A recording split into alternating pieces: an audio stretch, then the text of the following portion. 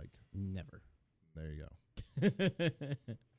I don't want it to lock unless I tell it to lock. You know what I mean? Yes. When you have your phone and your technology and you want it to remember what you do and who you are and where you live, and that you're trying to read something actively because you're hosting an online YouTube show / podcast, they want you to know things, and they do. They want you to remember what you're... Still phlegmy. Welcome, everyone, to Excitement Incorporated. I'm Daniel. I'm Rich. We used to be the Nerd Archive, but now we're definitely super officially Excitement Incorporated. Woohoo! Yep, that's legally. This is legally. And we just want everyone to know that this is where the excitement happens. We're so into it that we've incorporated ourselves into the excitement. It's about the hype. We're very excited. And it's a nice wide umbrella term that kind of encapsulates video games, movies, all pop culture that we're going to be talking about in the show forever and always. When we get just stupid amped for stuff, like a Tron sequel. Yeah, like a Tron sequel. Or the MCU. Which will never happen, but I mean, Tron sequel, it's a problem. Hey, it took 20 years for the first one. I forgot that coffee was just fresh poured. It was really hot when I drank it. It's quite toasty. We never thought Tron Evolution would happen, but here we are, and we got it. Exactly. What was it called? Was it called Tron Legacy? Tron Legacy. Tron Evolution was the video game, and I believe the show on Disney XD. I think that's what that was called. You would know just about that. I loved that show, dude. That show was so awesome. Bruce Boxleitner came back to voice Tron, and his protege, which I can't remember the character's name now, was voiced by Elijah Wood. Super awesome. That sounds pretty awesome. Anything with Elijah Wood is always super exciting. I dug it so hard. That show was great. Everything about it. Hands down, best Tron video game of all time, though, Kingdom Hearts 2. Hands down. Absolutely. And that's because I don't know, I haven't played Kingdom Hearts 2.8 or Dream Drop Distance yet. I'm getting there, though. I'm on the last campaign of Kingdom Hearts Birth by Sleep. Nice. On the 2.5 Super Collection. Nice. And as soon as I beat it with her, I will have beaten all of them, and I can move on to 2.8, which has the Dream Drop Distance, which has, like, Hunchback of Notre Dame in it. It has Tron Legacy in it. Oh, nice. So you go back to Tron, and you do the whole thing. Cool. From the Tron movies there. And I'm really excited to do that on Twitch.tv, where we now have a channel called Excitement Incorporated. Ooh. I haven't started streaming there yet, but it's there. So if you guys want to go on and give it a follow, follow our channel. We will be doing things there. It's just a work in progress. You can do that. That'd be cool. But we just want to be everywhere all the time, and that's where you're going to find us. But that's only live, and that's kind of close to real life, but it's not real life. But what if I told you there was an opportunity to meet us in real life? Yes. You're not coming to the Den of Bricks. No, you're not coming. No one's allowed. Unless you get like you a strict special invitation. You need to be either Taylor Summers. You have to be brought in by one of the two of us. Friend I know from real life, or Steve Schaefer. That's the only way you get into this room. Okay. So that being said, we're going to be at the Indie Game Expo. Eventually. We're going to be at the Indie Game Expo, folks. Yes. Of Denver, Colorado. That's going to be December 15th. December 15th. It starts at noon, and it's going to be at Dry Dock Brewing in Colorado. Yes. You can just Google that location. I don't know the address off the top of my head, but we're going to be there at noon. We're going to do a live show. There's going to be indie games to play. There's going to be indie developers testing out their things. There's going to be a Smash Bros. Tournament. Yes. As well, because Smash Bros. Came out yesterday. It did. There are so many characters. There are. Yesterday was my first day off in 2 months. Just completely off, no working. Wow. Either jobs. And I tell you what, I made such an imprint on my couch playing Smash Bros. That it missed me when I got up to go get food. Nice. That's how hard I went. No, not really, because I got things done for the show and all the rebranding stuff I started working on. But I started that. I brought it with me. We're going to play after this. Neat. So eventually we'll see whether or not it's a thing that Rich can do. This will be the third time in my lifetime that I've played a Smash Brothers game. Third. Probably last. Because it's a fighting game you don't play. I might actually buy it because it looks so tight. It's like, it is definitely an evergreen title.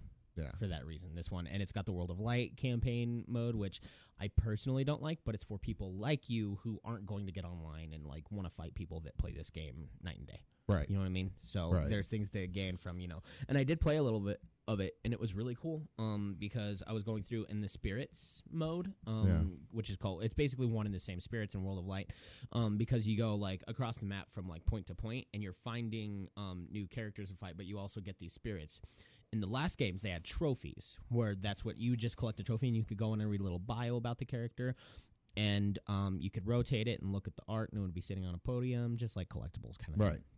They basically turn those 3D statues into JPEGs, and they now give you attributes. So, for instance, when I fought Sheik and earned the character Sheik in World of Light, I got a Guardian from Legend of Zelda Spirit, a JPEG of the Guardian that actually was a defense spirit. So it boosts your defense. Okay. When you're playing with spirits, if you want to play with spirits. You can turn on spirits for like Smash mode and stuff. Yeah. It's over convoluted. It's not needed, but it gives people like you World of Light. So that's all I really care about.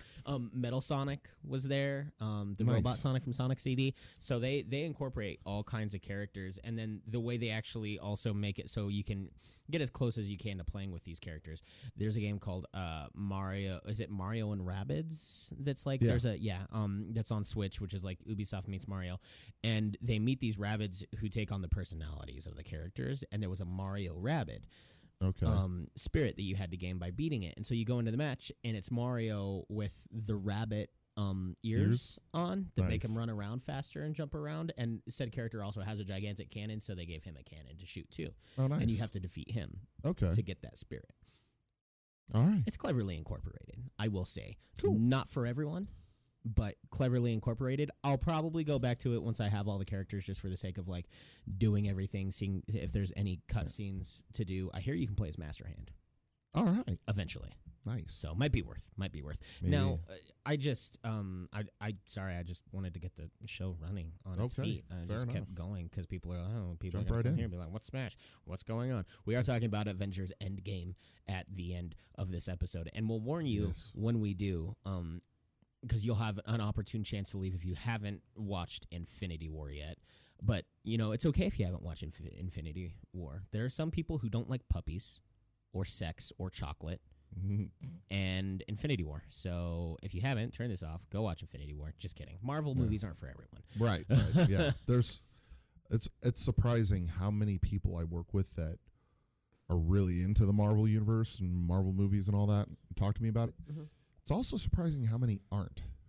Yes, that too. You would think that these are just like, totally popular movies for everyone to watch and everyone to enjoy, but it's like I'll go out on the floor at work and they're like, "Hey, there you are." There's like, like 7 guys that are just like, "That was awesome," and we're just going over every detail. And then I go in the office and they're like, "Broncos, man." No.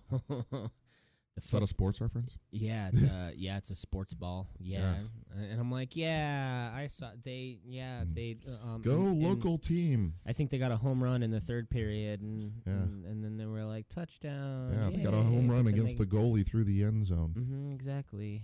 And I don't know. I'm just kind of like, wow. Did you see Elway rebound so hard that he didn't? That's how much sports we get into here, folks. Pretty much. Right? If we haven't set that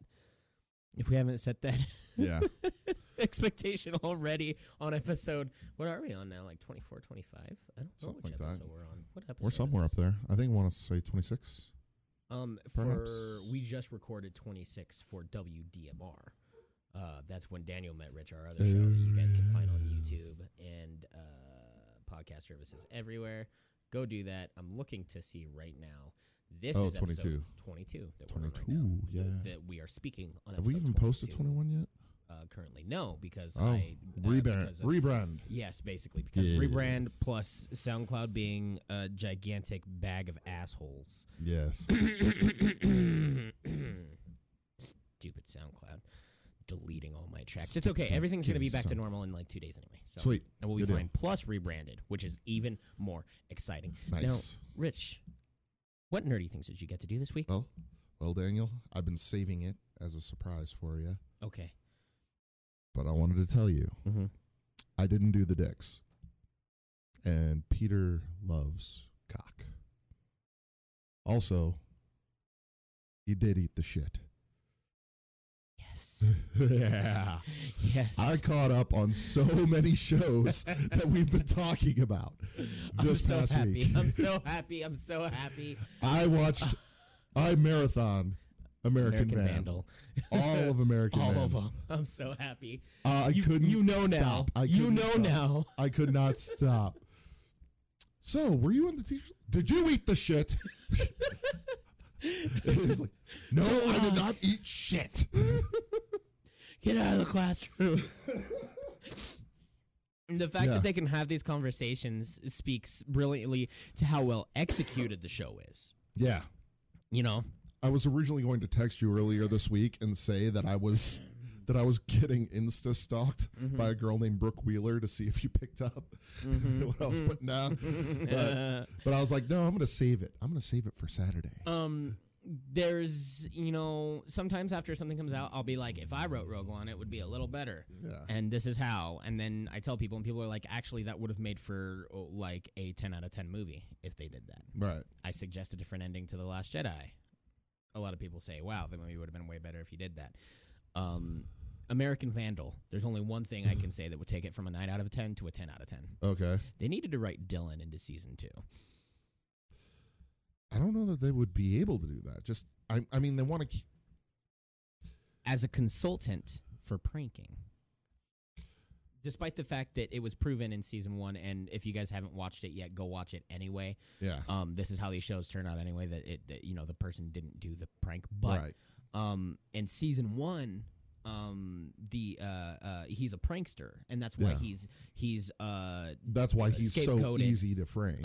And that's why he's scapegoated into being expelled for drawing all the dicks on the teachers' cars. Yeah. Which is the premise of season 1, which they kind of take this true crime thing when the media students decide to make a documentary researching and finding out who actually drew the dicks on the cars, especially since Dylan's like, if it was me, I would have owned up to it because it was awesome. Yeah. Well, he's like, none of these dicks have ball hairs. I always draw ball hairs. Yep. So they go. I just can't even. And it's what just about like the ball hairs? I wasn't sure if I would be able to watch it again, go through the entire series again, heading into season 2. And I'm watching the first episode, and I'm watching this Instagram of Dylan humping the piñata from behind in Spanish class, like fucking it, like he's enjoying it. Yeah. Oh no! Once you've seen it all the way through and know every turn and nuance and everything, the second watch is just as compelling, if not more so, because you're clued in on all the factors now. Yeah. So, and now whenever somebody mentions Twitch, I will think of Mackenzie. Yep. Boom. Just all right. I mean, I could give you a couple of Twitch things to to get into. It's actually funny. I found a really interesting person who plays Overwatch, but she streams and she has legit Tourette's. Nice. Where she has not only like speech tics, where she'll like whistle and pop her lips, but then she'll say, just terrible. Yeah. But it's not like, and she doesn't mean to, and sometimes, Yeah, it's involuntary. It's funny, one of her best clips is, and she knows it, and she likes to bring awareness to it, and she says things about, like, oh, you shouldn't be, like, talking. I don't mean to go on it like a whole diatribe here, but it's cool to see someone, like, take that and put it out in the open. Because she's like, it's so I would rather you guys laugh at it than think it's like weird and not want to be around me because of it. You know what I mean? Like, laugh at it if it's funny. She was playing Overwatch and answering a tip. When someone tips you or subscribes to you, they can write something in and ask you a question. And generally, that person, if they're nice enough to give you money, you should be nice enough to answer a question for them. Right. And they said, "Did you know exactly when you got Tourette's?" And she ticked as she was answering the question. She was like, "I got Tourette's when I touched a dick." And then her friends started laughing, and she ended up saving the clip and putting it out because That's it was awesome. like her friends were like, "We're sorry." He's like, "No, it's okay." That's legit awesome. Twitch is Twitch is a good place for finding people in the difficulty with it is being that friends. Most of the time, if someone is streaming a game on Twitch, they're streaming a first-person shooter. And so it makes it challenging to stay in a room when someone's playing a first-person shooter, when you have motion sickness. It's true. Yeah, no, and that makes sense. Watching it, so. That makes sense. So, yeah. It would be fun to just roam Twitch for like a special video. Just roam Twitch and find people and say hi to people. Yeah. And put them on our show. Oh, I've been bouncing around Twitch a lot since I started following Cody and the Ahankara on Twitch. Yeah, but he plays Destiny, and I can only watch so much Destiny before I'm like... That's EAOTHEAMAMAMAMAMK. You can find a link in the video below to go see Cody's channel. Cody can't get around to coming to find us. He was actually going to be here today, but then he got let into the Anthem closed beta. Oh, okay. I don't blame him for staying home to play the Anthem Fair enough. closed beta at all. Fair enough. Yeah. But I'm glad you like American Vandal. You get it now. Yeah, I get it. I mean, yeah. that show is just impeccable. But, you know, and it's sad that it got canceled right after season 2, but they'll get picked up. I'm not worried about it. Well, it's going to get, eventually it's going to get very formulaic. Like, it already was in season 2. Yeah, going to season 2. It was just like, okay, this is the same deal, just a different school. And a different platform, really. Because while that was more of a... that was more of a physical prank, whereas the turd burglar is more of a that was more of a cyber attack thing more than just because of how by the it end went of down. Yeah. By what it ended up truly being was cybernetic hijacking of people, but the actual prank itself was actually super criminal. Yeah, the pranks were super criminal. But yeah, still good. Still, yeah. Who is the turd burglar? Who is the turd burglar? What else did you watch? So many turd burglars. Or play? I watched the full run of She-Ra and the Princesses of Power, new to Netflix. Oh, jeez. What is that? Okay. I've seen reviews of it and stuff. But when I was a kid, the big thing, the Pokemon of the era, if you will, or the Mighty Morphin Power Rangers of the time, was He-Man and the Masters of the Universe. Right. Okay. Well, He-Man had a sister, and this was to loop the girls in. So He-Man's sister was She-Ra, and she was on the sister planet Etheria. So there's Eternia with He-Man, and then there was Etheria with She-Ra, and they would kind of occasionally cross over and whatever. Occasionally. So I grew up on He-Man and She-Ra. And they rebooted He-Man a few years ago on Cartoon Network. And I was like, I gotta watch this. And that was awesome. Was it? It was really, really well done. The animation was very good. It called back enough to the original Masters of the Universe without capturing that lame, this is merely to sell toys and nothing else thing to it. Yeah. Like, it actually had dramatic music and everything and good animation and all this. Whereas, I mean, Netflix ain't need no toys to sell. Right. You know? Right. So, well, no, it's more of a nostalgia thing. This show was completely for guys like me to make our kids sit down and watch with us. They know what we want to watch. Exactly. I mean, Friends, they just Netflix just spent $90 million to keep Friends on Netflix for another year. Oh, geez. Because the contract was up. They paid $100 million for 4 years. Now they paid just the exact same amount for 1 year.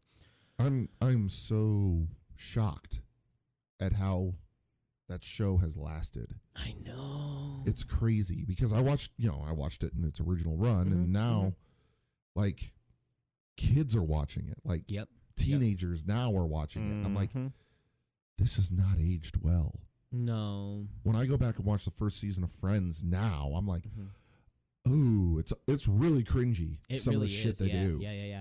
I had to ask Sarah why there were so much nipples in the show. Like, well, because the bras were not as thick. Like, they purposely made bras that were like held it up, but you could like purposely see nipple. Yeah. And I was like, oh, that explains Dr. Lennox's sexual surprises in the boob pads we saw there. Yeah. They were trying to sell the boob pads that they had left over from the 90s. Right. That came with the nipple imprints. Yeah. Continue. Yeah.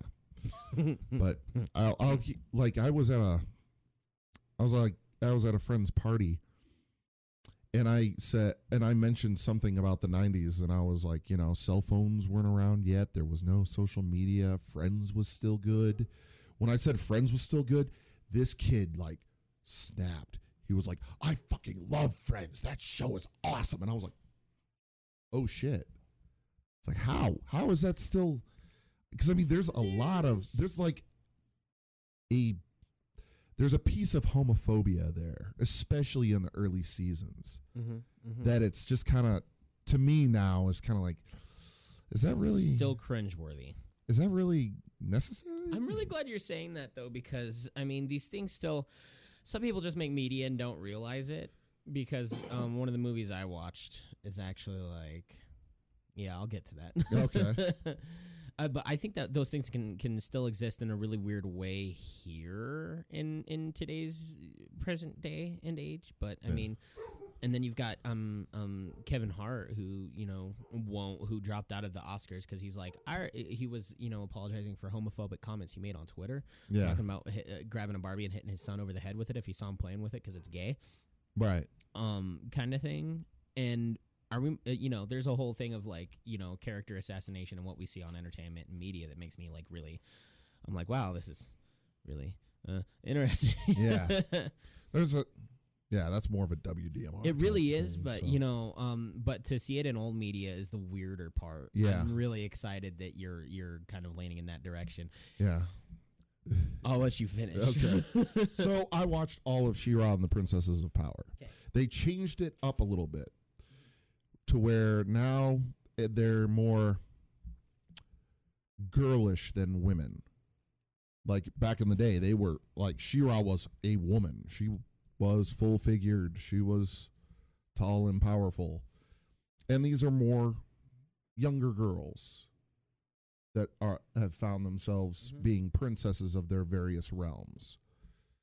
And the premise of the show is that the Horde, led by Hordak, is attempting to take over all of Etheria. And all of Etheria has different parts that have different specialties. Like there's the realm of ice and the realm of flowers and the realm of technology and a realm of, just light and psychedelic drugs. Yeah, and each one of these realms is ruled over by a princess. Oh, okay.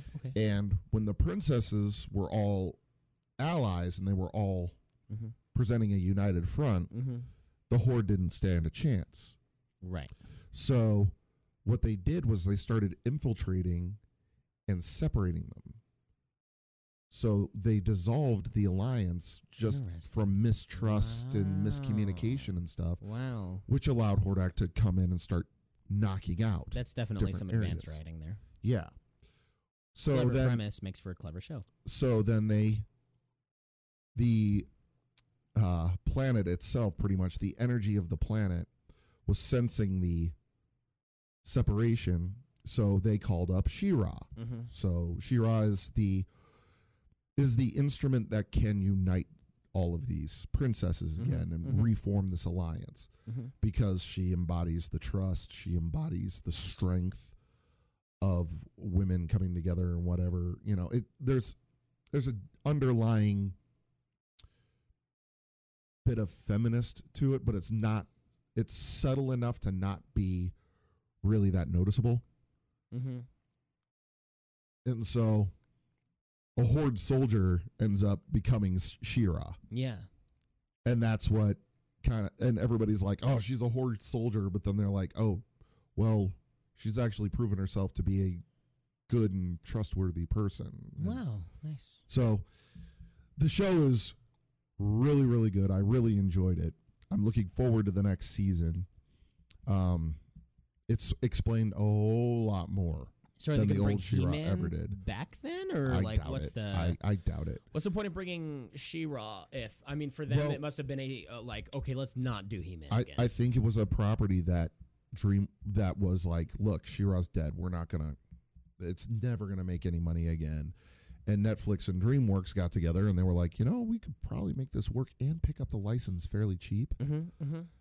And it's one of those shows that had a following back in the day, so it would probably be enough to bring in a new crowd. Oh. So that's probably why they redid it, is because it was a cheap property that they could pick up for cheap and just revamp it just enough to make it powerful and last and everything.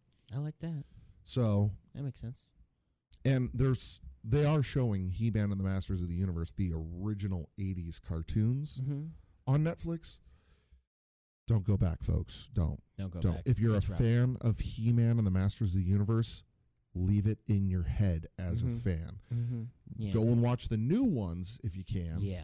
But don't go back to the originals. My God, were those horrible. I went back and watched them, and I was just like, oh, God, why? I went back to try and watch the original Transformers TV show. Oh, man. I couldn't. I was just kind of like, maybe I can just binge these and just like put up with it. Nah.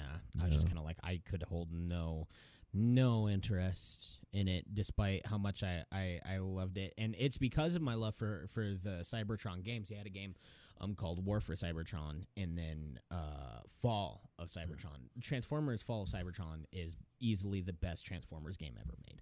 Nice. And it's fun. Cool. It's intuitive, and it had a lot of... It's actually like a prequel to the series. Like, it ends with the battle on their way out of Cybertron as they go through the portal that they crash onto Earth with.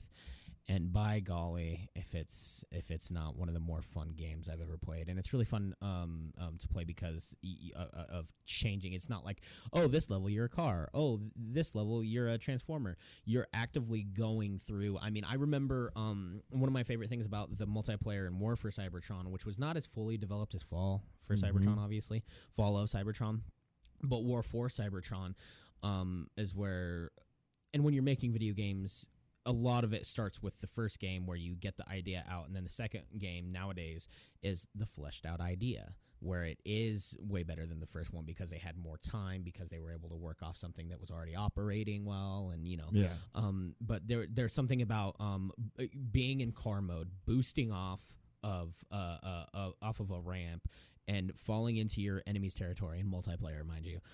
Transforming immediately and shotgunning these people to smithereens as you're falling and transforming into oh man, it was like totally everything a Transformers game should be. Almost got me to watch G1 Transformers, and I was like, no, GG. I tried. Don't go back to the 80s cartoons. Go back to the 90s ones, like the Transformers. Wars. Yes, Transformers Beast Wars is the one you want to see if you want to go back to a good storyline. Featuring Transformers. Yep. Go back to Beast Wars. That was so good. And then Transmetals, and then Fusors, and... Yeah. Well, it was like, there was this weird transition period between, I want to say, like, 88 and 92. Somewhere in there. Kids' cartoon shows stopped being commercials for toys and started being well-written pieces of art. Somewhere in that realm. Because the first cartoon I can remember watching as a kid that was like actually good, compelling story, DuckTales. The original DuckTales. Yes. There was one like mini series of it, like all week, the whole run of it could have been shoved together to make a movie, was the Treasure of the Golden Sun. Yeah. Where Scrooge and his nephews were going around and finding all of these. They found this like Incan temple that had all these puzzles that led to this massive golden treasure. It was so good. They have a new DuckTales show, yes, they do. And David Tennant is the voice of Scrooge McDuck. He is. And it's very good as well. I want to watch it. I would. You know what would get me to watch it? Is if they suddenly did if Lin-Manuel Miranda, Fenton Crackshell, he's on that show, I guess. He's Fenton Crackshell. He is Gizmoduck? David Tennant. I would go back and watch this if they remade the DuckTales movie in this fashion. Ben Schwartz, Dewey Duck. Ben Schwartz is, that's the guy that plays John Ralphio, the eccentric character from Parks and Rec. Okay. Did you ever watch that clip of the new guy voicing Timon? No, I did not. I was just curious. I see her in a bunch of stuff. The guy who voices Webby, Kate McCucci. Yeah, I've seen her in a couple. Yeah, she's in a comedic folk duo called Garfunkel and Oates. Yes, she is. There. Yeah. Yeah, I was gonna say. Yeah, there's tons of awesome people on this. Danny Putty. Did you ever watch Community? I did not watch Community, but he was also on a show called what was the name of the show now? It took place in the DC universe, but it was about the background Really? character. Yeah, so it was like he worked at a company that was like a division of Wayne Tech. Oh, yes. And But it got canceled. Yeah, it got Damage canceled. Control. Damage Control. Was that what it's called? I think so. Yes. All very right, much so. I think because Alan Tudyk was in it. I'm gonna look. You do. Yeah, Alan Tudyk was Bruce Wayne's cousin. And then that chick who leaked a bunch of nudies from High School Musical. Yeah, she was not in High School Musical, but she was. Oh gosh. Yeah, she was in Sucker Punch as well. Was she? Yeah, Vanessa Hudgens. Vanessa Hudgens. Yeah, she was in that one too. But still, what else did you watch? Because man, I've got some things to say. I also caught up on because season 3 just released of this Netflix show. F is for Family. F is for Family. Okay. It's a Bill Burr animated show. Okay. About a I've New heard it's Jersey good. family in the 70s. So it takes place in the 70s. Okay. So it speaks to you. Maybe. Not really, kind of. I mean,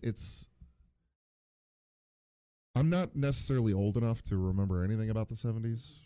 I was born in the 70s, but I had no experiences there. I aged out of 70s pretty quick. But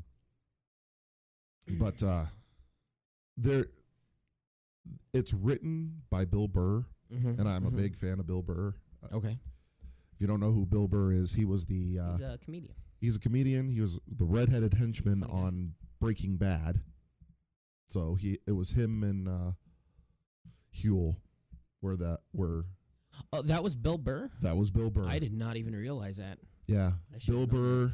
I'm going to go watch his stuff purely because of that. Yeah. Wow.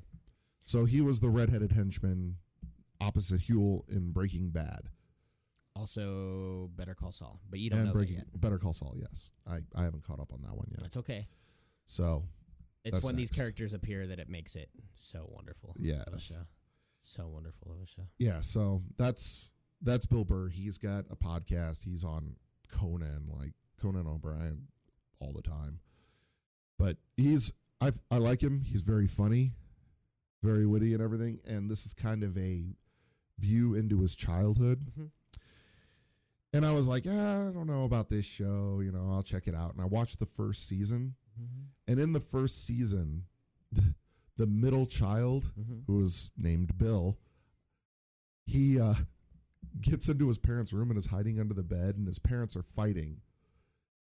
And the whole reason he hides under the bed is because he hears his parents coming, and he's not supposed to be in his parents' room.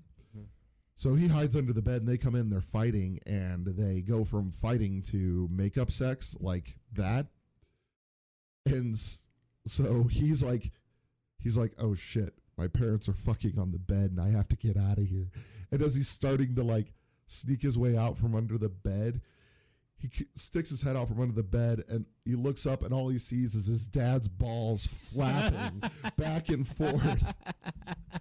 And so in the second and third season, he keeps having flashbacks to this event.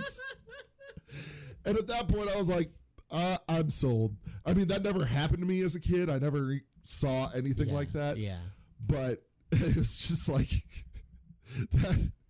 that trauma sticking with him like that was hilarious to me. Oh my god. So no, it's cool when you can go through continue shows and hold on to things like these comedic hits. Yeah. That when you bring it back, it's just so funny. You know what I mean? Yeah. And for them to know how to do that and not wear it thin. Yeah. Is pretty awesome. Well, and then the second season they go through there, and at the very end of the second season is just like watching these characters grow and develop and deal with growing up, deal with life going on and changes and all that. Yeah. The end of the second season, something happens that I was just like, oh shit! No one expected it. It was hilarious. It was gross. It was spectacular. I just was like, oh my god, that's craziness. And that's what made me excited for season 3, was seeing how season 2 ended and just being like, holy shit. And then seeing the outcome of that. Yeah. Okay. And they didn't, they like touched on it, but just a touch. They didn't really. Oh, so they didn't really capitalize on it the way Not really. Okay. Not that I'm disappointed with it. It's almost what I expected. Oh. Just kind of everybody was like, okay, this happened. Life is still going on. Yeah, exactly. Right. You're still going to just keep going. Yeah. The only repercussions of it was like one kid is like kind of traumatized by it, and they're like, hey, you're a Murphy. You shove it down and never speak of it again. And so there's this thread through the whole 3rd season of just whatever is bothering you, just shove it down and never speak of it, which leads to all sorts of bad mental things. So that was fun. And what else did I watch? I think that might have been the top of all the stuff I watched. Get to play anything? Beat Spider-Man yet? I haven't beat Spider-Man yet. I played a little bit more Spider-Man. That's good. But I was too busy, like, pretty much watching Netflix. Just pounding through. I heard that the DLC is pretty good, but you're gonna want to wait till it's all out because it's a 3-parter. That's the last part's supposed to be coming out this month. Okay. But it's all to do with Black Cat, and I guess they said that, like, you know, without saying any spoilers, because not that I know what it is, because they're like, we won't say out loud in the podcast and reviews that I listen to, but that the story is actually pretty interesting in the DLC. Cool. Aside of that, I'm going to get them all when they're all out. Yeah. All ready to go. Pretty much. That's what I'm waiting on. Yeah. But I'm still just having fun playing through different missions, and that's good. I'm not even touching story mode until I've got like all the Taskmaster tokens I need. No, that's fine. Yeah. And leveling up is the best anyway. Right. Are you maxed out yet? No. Okay. And then after this, you need to go play the game of the year, God of War. Okay. Oh geez. Did you ever watch Stargate SG-1? A few episodes back in the day. I couldn't separate the guy from MacGyver. Oh, I'm clicking on the wrong one here. Brand's not here today, and I'm like cheating the system by looking at the other screen that's over there through our recording thing and coming over here. Game Awards. This is a moment from the game. They actually had Powerless was the name of the show. Powerless. There you go, because it was about people that were powerless. Yes. Jeez. Can we even hear this? Oh, man, we can't hear it. That's depressing. So there was a guy from Stargate SG-1. Yeah. Who I don't know if he was even in anything for like the longest time, but that's him. Okay. The Christopher Judge is his name. Wasn't he like the dude with the weird symbol on his forehead? Yeah. Okay. Teal'c was his character on. Okay. I haven't seen him forever, but he's the new voice actor for Kratos. Oh, okay. You're welcome, Taylor. In God of War, and that's the boy who voices him. And the whole time they do this, when he's talking to his son, he addresses him as boy. Yes. This game made me cry like a baby, but because of the dynamic between the characters, especially since you don't know, Kratos has such a past of the first 3 games.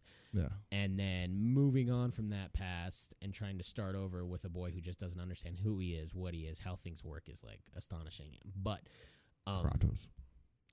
They both what? Nothing. They I guess screw you, Taylor. And they do like it's I said it right. Kratos. To make her Kratos. Who's right? Kratos. Who's right? Let us know on Facebook. I'm kidding. So they have the characters, but I digress. They have the actors playing the characters on stage. Reading the award for Content Creator of the Year. Big surprise, it was Ninja, who streams Fortnite and was on the cover of ESPN. All right. And does like T-Mobile commercials and stuff. Like they don't mess around. Long story short, they were doing this, and I can't play it out loud without really messing with the sound settings, and I don't want to mess anything up in the podcast without Brian here. But there's a pause, and he's just sitting there with it, and he's like holding the paper. And read it, boy. Yep. He goes, read it, boy, in the voice, and everyone freaks out. I'm sure. It was worth. That was like the highlight of the Game Awards, hands down. Sweet. Red Dead 2 won most of the awards. I'm not even a little bit shocked or appalled at that one. Won a lot of the awards, and then people on Facebook were starting to go in and be like, wow, Red Dead 2 just won my kid's spelling bee. Wow, Red Dead 2, like all these random contests that had nothing to do with apparently all the awards they were winning. Dog catcher for my town in the next 3 years is Red Dead 2. Yeah, right. They just gave Employee of the Month to Red Dead 2 at my job. What's going on? So, why is Red Dead 2 the Lake County Sheriff? Ultimately, God of War 2 won, or not God of War 2, God of War 1, which is like, makes me so happy. Everyone was worried as they were watching the game. They were like, wow, if Red Dead 2 takes this, it's going to be because of hype. Because no one, Red Dead 2 was far too divisive to win Game of the Year. Right. Did it have the best actor? Yes. Did it have the best art direction? Did it have the best, of this and that? Absolutely, Yeah. Was it the absolute best game that everyone played this year? No, and that's because of God of War. Right. I highly suggest you go back and work through that after Spider-Man, because it's like, you don't want to miss out on that one. We'll see. That's when you don't miss out on that one. We shall see, boy. And we can, make jokes like that more often. But anyways, things I did this week. Next piece of news, boy. Well, for Black Friday, a couple of weeks ago, yes, I said I also bought Spider-Man Homecoming. Yeah. I bought Kong. Nice. Skull Island is what the title of that one is, which I bought that in anticipation of Godzilla versus Kong. Okay. And the whole cinematic thing they're building there, because that Godzilla movie I made you watch, Godzilla's going to fight Kong. Okay. In 2 years after Godzilla King of Monsters. Okay. I'm so excited for that. Neat. Same actor played Kong in that movie, which is really funny because I also bought I already had Rise of the Planet of the Apes, so I went ahead and I bought Dawn and War for the Planet of the Apes. Super cheap, and now I have the whole trilogy, and I love those movies. They're so good. Yeah. I still haven't seen War. Okay. My wife has this thing about viewing animal cruelty, so she refused to watch the first one. Okay, good. Because a friend of her saw it and said, "Hey, it starts off with an ape dying." Yeah, it does. Yeah, brutal. And my wife was like, "I'm not on board for this." Yeah, and I was like, "Well, I'm gonna watch it." I watched it, and I was like, "This is very good." And it was the start of something amazing. Yeah. Because Dawn of the Planet of the Apes was amazing. Phenomenal. So good. Phenomenal. So good. War, just the same. Good. On that level, it's on Vudu now. Cool. So I have all on. You can go on there. I would suggest rewatching Dawn. Definitely. And then watching. Rise. What happens. I'm not gonna watch War of the Planet of the Apes without watching the entire trilogy. Yeah, right. Just because it's been too long. I'll do it with you because I just want to go back and watch them all anyway. Neat. So, but it's a very last chapter kind of movie, which is why they don't hold back from. They are like, well, what are we gonna do in 4, 5, and 6? They don't hold back from that. They do what they want in War. Right. To serve their story and make sure it's as impactful as Dawn. See, I was not expecting Dawn to be that great because of Tim Burton's remake of Planet of the Apes. Yeah, right. Because when I saw that movie, I was like, oh my God, Caesar the Chimp is a better pilot than Mark Wahlberg. If you go back and watch that movie, I don't recommend it because it's horrible, but if you go back and watch that movie, you will see that Caesar flies the ship in, comes in, makes a perfect 3-point landing, takes off again, no problem. He's fine. Here's the deal. It's fine. Every time Mark Wahlberg gets behind the stick of something, he crashes it. He doesn't have a landing. He just crash. And every time, it's just like, how are you a worse pilot than the chimp you're training? I just rant over. No, that's quite all right, and I don't mind it. I think it's hilarious. Man, you're just talking about so many relevant things to what I watched and did. Okay, so Planet of the Apes was horrible, but when I saw Dawn of the Planet of the Apes, I was like, "This is so good, so well done, just every step of the way." And then Dawn, was it Rise of the Planet of the Apes was the first one? Rise, Dawn, War. Okay, yeah. So when I saw Rise of the Planet of the Apes, I was not expecting much, and I was like, this is so stinking good. And then I saw Dawn of the Planet of the Apes, I was like, holy shit, how did they go better? Yeah, right? How did they go over Rise of the Planet of the Apes? Yeah. Because that was so good. And Dawn is so much better it is than Rise was. It was just, and I'm like, oh, I want to see War. Yeah. And my wife was like, I'm not going to see. I was like, shut up, it's fine. I'll see it later. Yeah, I don't want to say that. Don't get excited for like the same amount of betterness, but get excited for the conclusion at the same level. That's pretty much where my expectations are. Awesome. Yeah, no, is that they're going to resolve the story in a satisfying way that's relevant to the first two. Mm-hmm. Maybe I'll just come over this week and we'll watch it. That'd be cool. One of the nights. It'd be fun. That'd be cool. Do it. I'm going to come over outside of work time. Neat. For Excitement Inc. Neat. We're going to do that. So I have all those so we can watch them. But I did end up watching Spider-Man Homecoming. Nice. Again, just because, man, that movie. Spider-Man, I mean, they could have called it Peter Parker, but it's just so, I'm just so ready for Into the Spider-Verse that I was like, man, I just wanted some Spider-Man in and around me. So I had to watch that again, remember what the hype was. Also, Jake Gyllenhaal confirming his role as Mysterio. Ooh. For Far From Home. Did you see this? I did not. It's really funny. I'm going to go. I thought he was going to be fighting a magic 8-ball on a cape. I'm going to go out of this. This is kind of hard to like web surf while we're like, oh man. You're over in that. Thank you so much. Jake Gyllenhaal confirms Mysterio. It's really funny the way he does it. That's Photoshop. That's obviously, yes. Yeah. We don't have any imagery outside of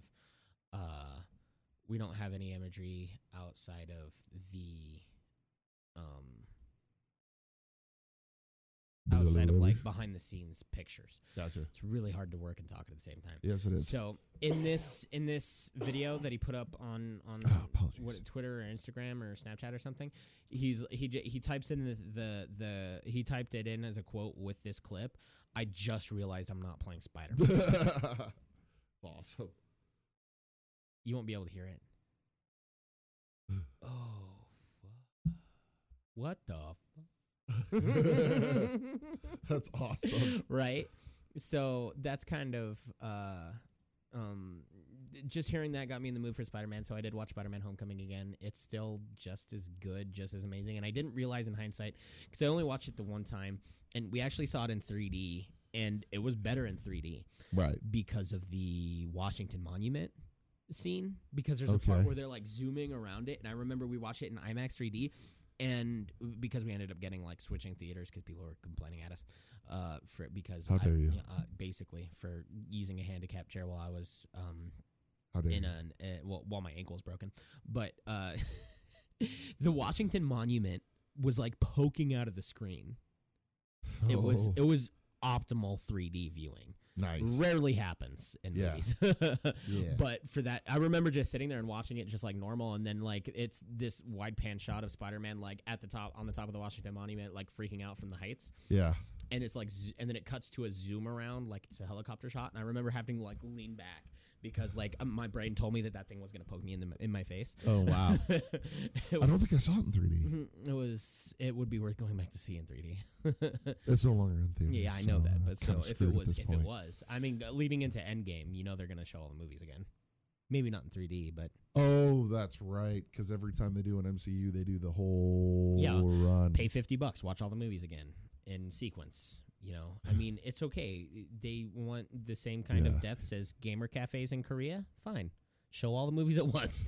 Well, to be fair, you could pretty much sleep through Iron Man 3 and Incredible Hulk. So yeah, well, I don't know about Incredible Hulk. Iron Man 2 and Iron Man 3 definitely. Thor and Thor: Dark World. Thor definitely. Thor: Dark World. Most super definitely. Definitely. That's all I'm saying. Yeah. And those are all next to each other, so that's where you get your sleep. Yeah, overnight. It's just like getting through those. But Hulk's my favorite, so I always have a special place for Incredible Hulk. But yes, I agree with you. You want to watch a good Hulk movie? Watch Avengers. That's always what it is. So here's the deal: we're talking about Marky Mark. There's a movie that he's in with one of my favorite comedians, Will Ferrell. It's called Daddy's Home 2. Okay. Which is on Hulu, and we watched. Here's the deal: when I saw the preview for this movie, I thought, oh, it's a second Daddy's Home. The first one was okay. There's no way the second one's going to be on par, so I won't watch this. And then John Lithgow comes down the escalator as the dad, and I go, okay, I'm watching it because John Lithgow. Right. the High Commander, as some know. Oh, that was. Oh, I thought that was like ice in an ice machine somewhere, just dropping. That's what it sounded like to me. So I have pros and cons of Daddy's Home 2 right here. Okay. Pro, John Lithgow. Yeah. Con. Mel Gibson. Just kidding. No, that is what's written. It's Really? Yeah. Oh, wow. Con, Mel Gibson, because he has not aged well. His acting did not come with him since Lethal Weapon. I think there's some movies that Mel Gibson is good in, and those are Lethal Weapon movies. And that's it. Just kidding. What Woman Won. Yeah, there you go. That's what I was thinking. That's it. Yeah. So those 5 movies, and then you can stop watching Mel Gibson altogether. Another pro, Will Ferrell. Will Ferrell's always... There's a reason we're watching this movie. It's not for Marky Mark. It's not for Mel Gibson. It might be for John Lithgow, but if nothing else, it's Will Ferrell. Being Will Ferrell. Right. Con. This movie is the same amount of offensive as it is funny. All right. And that's... Mel Gibson for you. Well, it's his character. Here's the deal. I already knew that this movie was sitting at like a 5% right. Rotten Tomatoes when I watched it. I already knew it got a 1 out of 10 on a lot of like review aggregates. Now, I don't judge based on that. You know what I mean? You have to have a certain idea, a mentality going into watch crappy movies. Right. Because you don't because you have to know what you're getting into. I was not expecting to be as offended as I was by this movie. Okay. In terms of the way that there's snobby critic reasons to be offended by this movie. Okay. Like, yes, there's not a centimeter of character development. Mel Gibson plays a dick the entire movie and stays a dick the entire movie. He gets along. He makes up with his son Marky Mark in the movie, and how, I don't know. He didn't do anything to change, but that's what the story called for. And then suddenly he's friends with everyone, and it's weird. And it's just like offensive because, and it's like minor spoilers. One of the big things about like to encapsulate the relationship between Will Ferrell and John Lithgow as father and son is that they kiss on the lips. And at the end of the movie, there is no "I love you." There is no let's be friends. There is no, guess what happens? Guess what is the only thing that causes them to come closer as father and son? They get arrested together? No. Mel Gibson kisses his son on the lips. Kisses Marky Mark on the lips. That's where the character development happened. At the end, out of nowhere, nothing earned. That is why this movie is terrible in a critic's view. Where it's terrible outside of that is the sexism. Okay. Of the things that are said to a little girl in that movie, and the out of nowhere, completely unearned, misleaded for the sake of a joke at the end of the movie that is not capitalized on or corrected in terms of how wrong it is, an incestuous joke that is just in the end for fun and left hanging wide open in the air.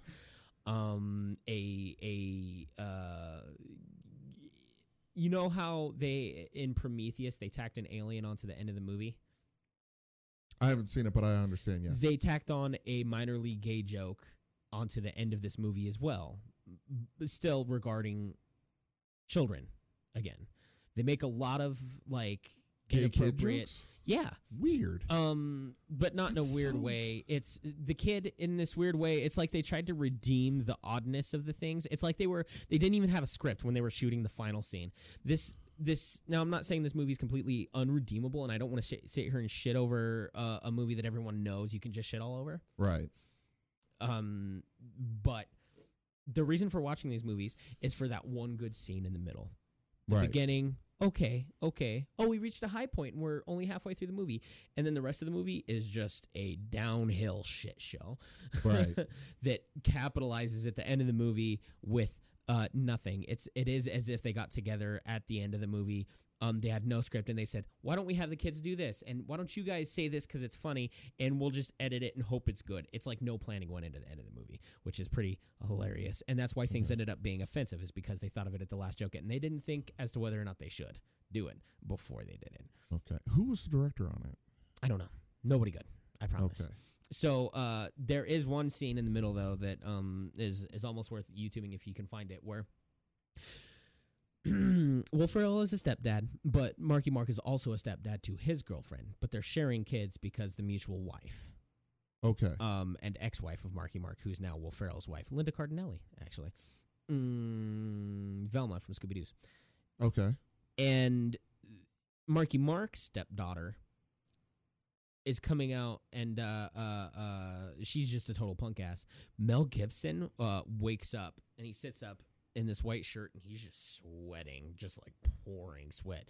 He goes, "No," and he stands up and he walks out, and he's looking at the thermometer, and it's set to like 86. Oh, Jesus. He's like, "You're kidding me." And then he walks in and he turns on the light, and it's John Lithgow, and John Lithgow sits up with same white shirt, boxer's outfit, sweating.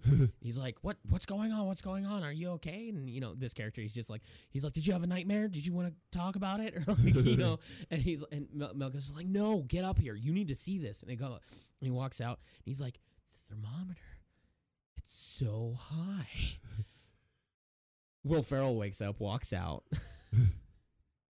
and he's dry as a bone, or no? Nope. Okay. Super sweaty and dripping, and they convene in the middle, and he's like, "Why is it so hot? Did someone?" And they all look at each other knowingly, and they're like, "Someone touched the thermometer." And then the stepdaughter walks out. As Marky Mark's walking up, and Mel Gibson had turned it down, but she walks out, cranks it all the way back up, and walks back in the room. And Mel Gibson turns to Marky Mark, and he's like, "She touches the thermometer?" And he's like, "It's a thing that her dad, who's John Cena, lets her do. Like, can we?" And even Will Ferrell's like, "You let your kid touch the thermometer? That's sacrilege. Are you kidding me?" And Mel Gibson is like, "Yeah, your co-dad here, who's making fun of him all the things." And he's like, he doesn't even let his kids touch the thermometer, but you can't do that with your kid? Just like deriding him the whole movie. It's movies like this that I'm like, you know what? I'm glad I sat through this for an hour and 40 minutes. For the dad thing of who touched the thermostat? For them all to walk out in the middle and talk about this thing like it is a national travesty, that a child can be touching the thermometer and getting away with it. Yes. Everyone has the dad and the thermometer. Everyone. Thermostat. Everyone. Sorry, thermostat. Whatever. It's all right. It's all right. I'm not worried about it. It's okay. So you will be when you're a dad. But yeah, so there's like offensive things in that movie, which aren't like blatantly offensive. Like, as if you go back to watch an older movie that might be in the theme of things where they didn't realize what they were saying was completely inappropriate and what they were doing was completely inappropriate, such as The Breakfast Club. Yeah. Which is now on Netflix. I showed it to my wife for the first time, and we watched it together. She hadn't seen it before. The Breakfast Club. I'm so fucking old. She claimed that 16 Candles was her favorite movie, but had not seen The Breakfast Club. And I said, how can you even? Anyways. Okay, you can't claim a favorite John Hughes movie until you've seen Ferris Bueller's Day Off, 16 Candles, Breakfast Club, and Pretty in Pink. Yep, all of them. You must watch those four at least before claiming a favorite John Hughes film. That's right. So we still need to watch Pretty in Pink. I haven't seen Pretty in Pink. 16 Candles, I found it, being that I watched it, I found it just highly offensive and barely funny, barely worth. Anthony, whatever his name is, the nerdy kid who's in all of them, he was funny, and I found it just like long duck dong. Dong, where's my automobile? Yeah, that that hasn't aged well. No, it has not. No, 16 Candles has not aged well at all. No. Breakfast Club still has 2 feet to stand on. As far as the things in it, there's still the use of words like the FAGGOT word that just caught me off guard big time watching it again. Yeah, where the jock character played by Emilio Estevez was using it on Judd Nelson's character. Yeah. Who what is his name in that? It's the same as Bender. Yep, there we go. But just seeing him use it on that character, and then Bender being as provocative as he is, and then also to watch this movie and see, for instance, that he's just an absolute asshole to Molly Ringwald this whole movie and still gets her at the end. It's things like this that doesn't, that doesn't like transition well to the time period in the way we're talking about like Friends, how it had like slightly homophobic things going on about it. Yeah. Here's the deal. Breakfast Club is still like a 10 out of 10 for me. Absolutely. You know what I mean? Even though some of these things don't translate, there's still funny things. There's the part where he's like, you know, hiding under the desk and looking up her skirt. That stuff. Here's the deal. I was listening to a podcast where they were talking about Breakfast Club and how that Molly Ringwald has said things about how she doesn't really advocate for the movie like she used to, or right. like, you know, like she would because of these scenes. And there's one where Judd Nelson's character is looking up her skirt. And my wife, watching it for the first time in 2018, guffawed. She thought that was hilarious when he becomes enraptured with looking up her skirt. Oh, and yeah. then she like crunches his nose and his face because she can feel him like leaning into it. Yeah. And she's like, and like, you know, that was probably the loudest my wife laughed at that scene. You know? It's hilarious. And it's weird to go back and watch these things and encapsulate them, but also to kind of see how far we've come in this day and age with the way we need to address the way we talk to each other, because in movies, they don't portray, in my opinion, they don't portray bullying realistically in movies. It brought me to this thought that when you look at it, there's some pretty terrible things that happen in movies and the way people are ridiculed, but seeing Emilio Estevez call Judd Nelson that F word, that derogatory as shit F word, I was like, damn. Yeah. Damn. Did he have it coming? Yeah, that too, because he was just asking for a fight. And you right. can tell his character picks a fight with everyone for a reason. Right. You know, but watching that was like really, I have a really positive like also idea coming off of this. Yeah. But for you, what is well, I mean, I haven't seen it in years, but I used to watch it like all the time. I've probably seen that movie when I saw it for the first 30, 40 times. Yeah, when I saw it for the first time a decade ago, I binged it for a solid like 2 months. Yeah. Well, and it speaks to teenage rebellion, really. Yes, it does. Just because you've got the archetypes there. You know, the brain, the athlete, the princess, the criminal, the basket case. Yep. And each of those characters represents their clique, as it were. And so, to me, the movie is about these kids from different cliques, different archetypes of the high school experience, being forced together and realizing that they're all the same. Yeah. They're all dealing with the same shit, just in a different spectrum. You know, like the brain is having all this pressure to succeed academically. The athlete is having all this pressure to succeed, you know, in the sports arena. The princess is having all this pressure to succeed in her social status. The criminal is being pressured to succeed as a criminal. Yeah, yeah. And they all are dealing with the shit from their parents. They're all and the one exception to all these pressures from outside is the basket case. But she's dealing with all this pressure to succeed. She really is, yeah. From inside. No one's putting this on her. She's seeing it go on with everyone else and realizes that she wants that same pressure, so she puts it on herself. She does. So, I mean, it's a very powerful movie. It's fun to see. It's hilarious. It is, yeah, definitely. And then it's got these darker tones that, you know, they do a good job of balancing that sad and that hilarity, because you watch a lot of movies, and I see it now as someone who wants to get into film. Yeah. When something really sad will happen and then something funny will happen after that, to make sure you don't sit in that place. You know what I mean? Right. Which, spoilers for a 30-year-old movie. Yeah. The brain kid who gets his first F was going to commit suicide, and they talk about it, and then they're like, yeah, and then they mentioned that it was a flare gun. He was going to shoot himself with a flare gun. It was hilarious. And it went off in his locker. Yes, and that's how he got discovered and in trouble for bringing a gun to school, which is hilarious, because bringing a gun to school, how quickly would that get you fucking expelled, no matter what kind of gun it is? Plastic gun.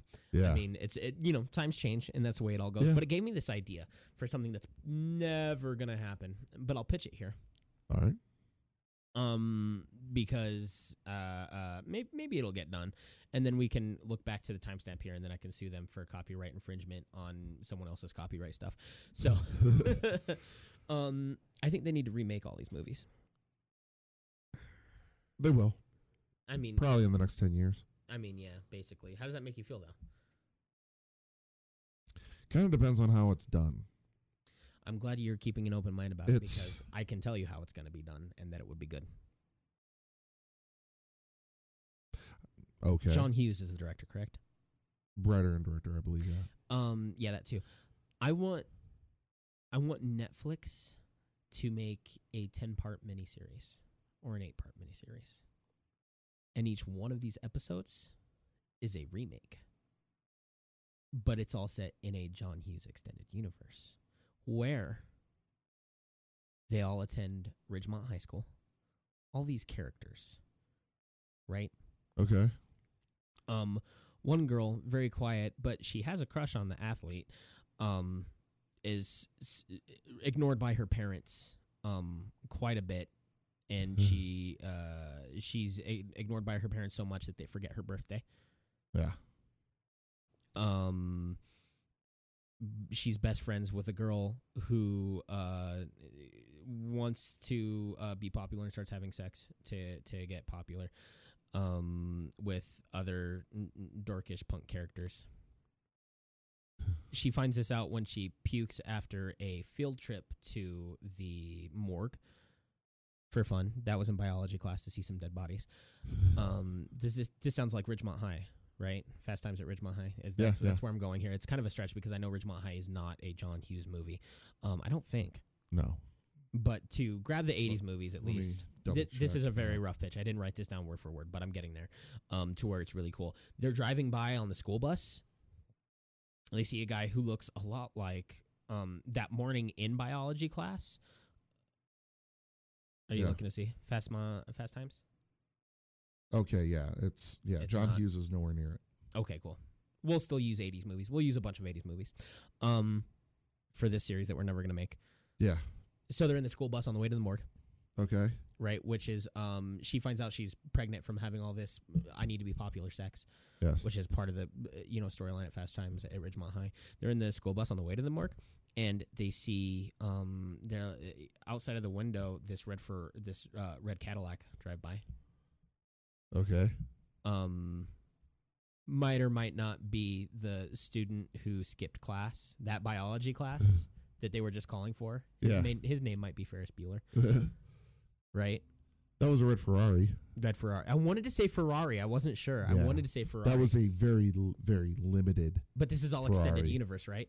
Less than 200 made. It's like this amazing car. Yeah. And they fucking destroy it. They really do. So he gets caught for Ferris Bueller gets caught and sent to Saturday detention.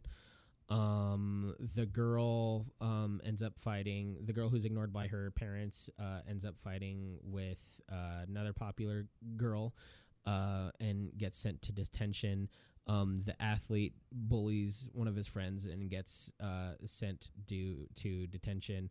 And the series finale culminates in The Breakfast Club with all these characters who were in their own stories making friends at the end of the series. This is a very, very, very, very rough pitch. But tell me if this doesn't even slightly excite you, the idea of turning all of this. It does. Yeah. It does excite me. Mm-hmm. I would kind of change some things around. And I haven't seen Pretty in Pink. I don't know how I would work that in. I don't know anything about it. I would, if Netflix were to do, say, a 10-part arc show called Shermer, Illinois. Okay.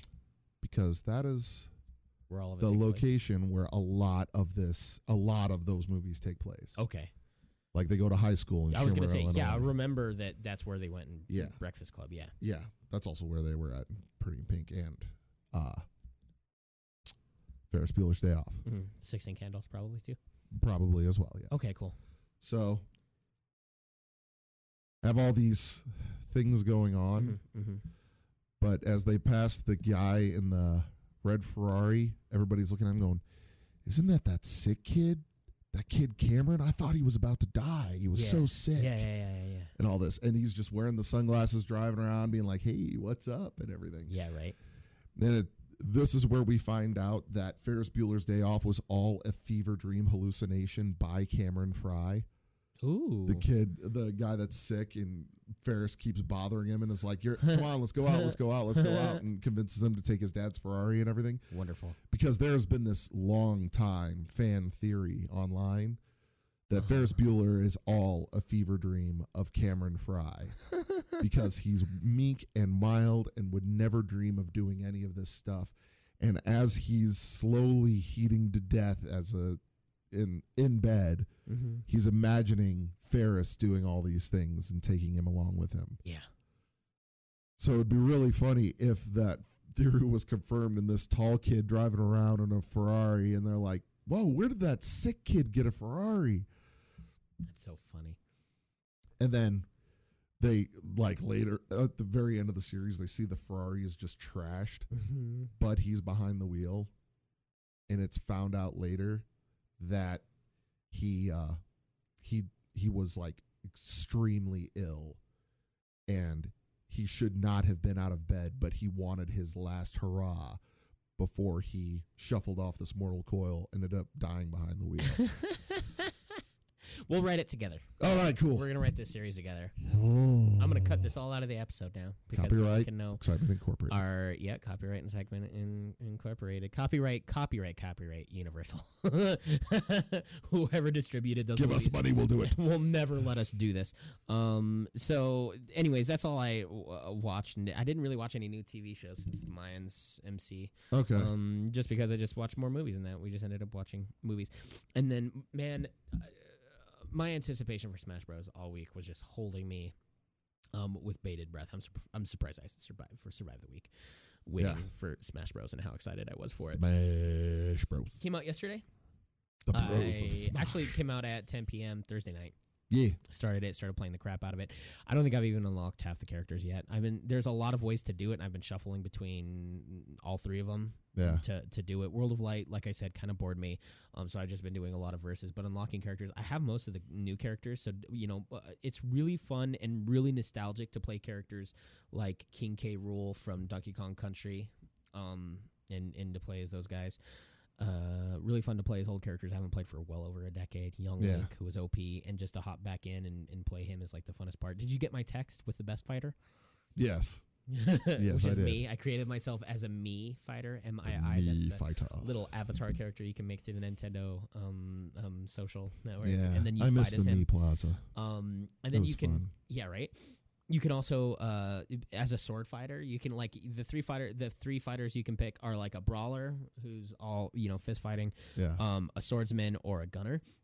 And I picked a swordsman, and I'm going through like there's like a pirate swordsman style, there's just like a normal swordsman style, and then there was like a futuristic with a lightsaber. I was like, hello, nice. And I sometimes they drop the lightsaber item onto the field, and I have two lightsabers. Nice. And I'm like, hope I don't get a hand cut off.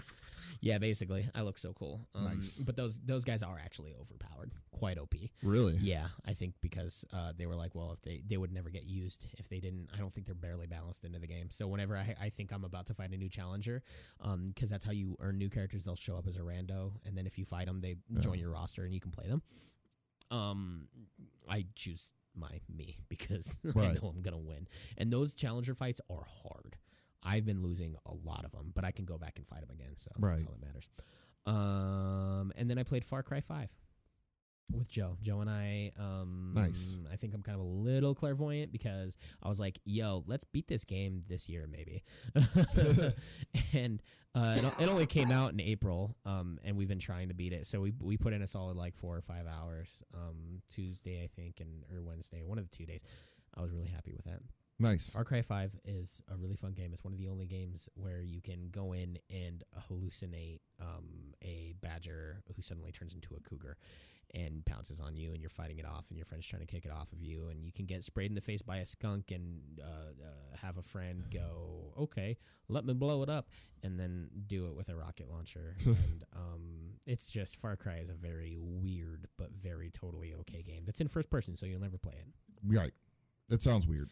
Yeah. Yeah, I've been hearing all of the fallout from Fallout 76 all week. Oh yeah, that too. Yep. I don't know if I even want to address that because none of us really play Far Cry or Fallout. Yeah, that's fair. Let's not even. Yeah, I was gonna say. Yep. Bethesda. Fuck EA games.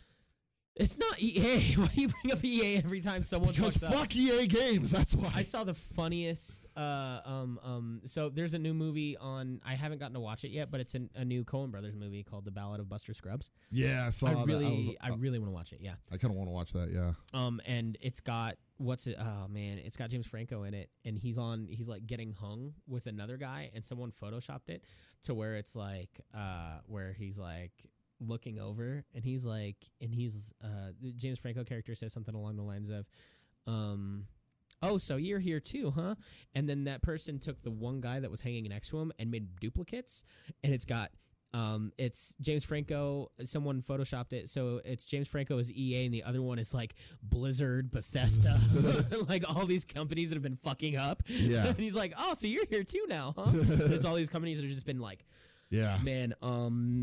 Fallout 76 is a gigantic trash fire. Right. That's getting worse and worse and more out of control. So yeah.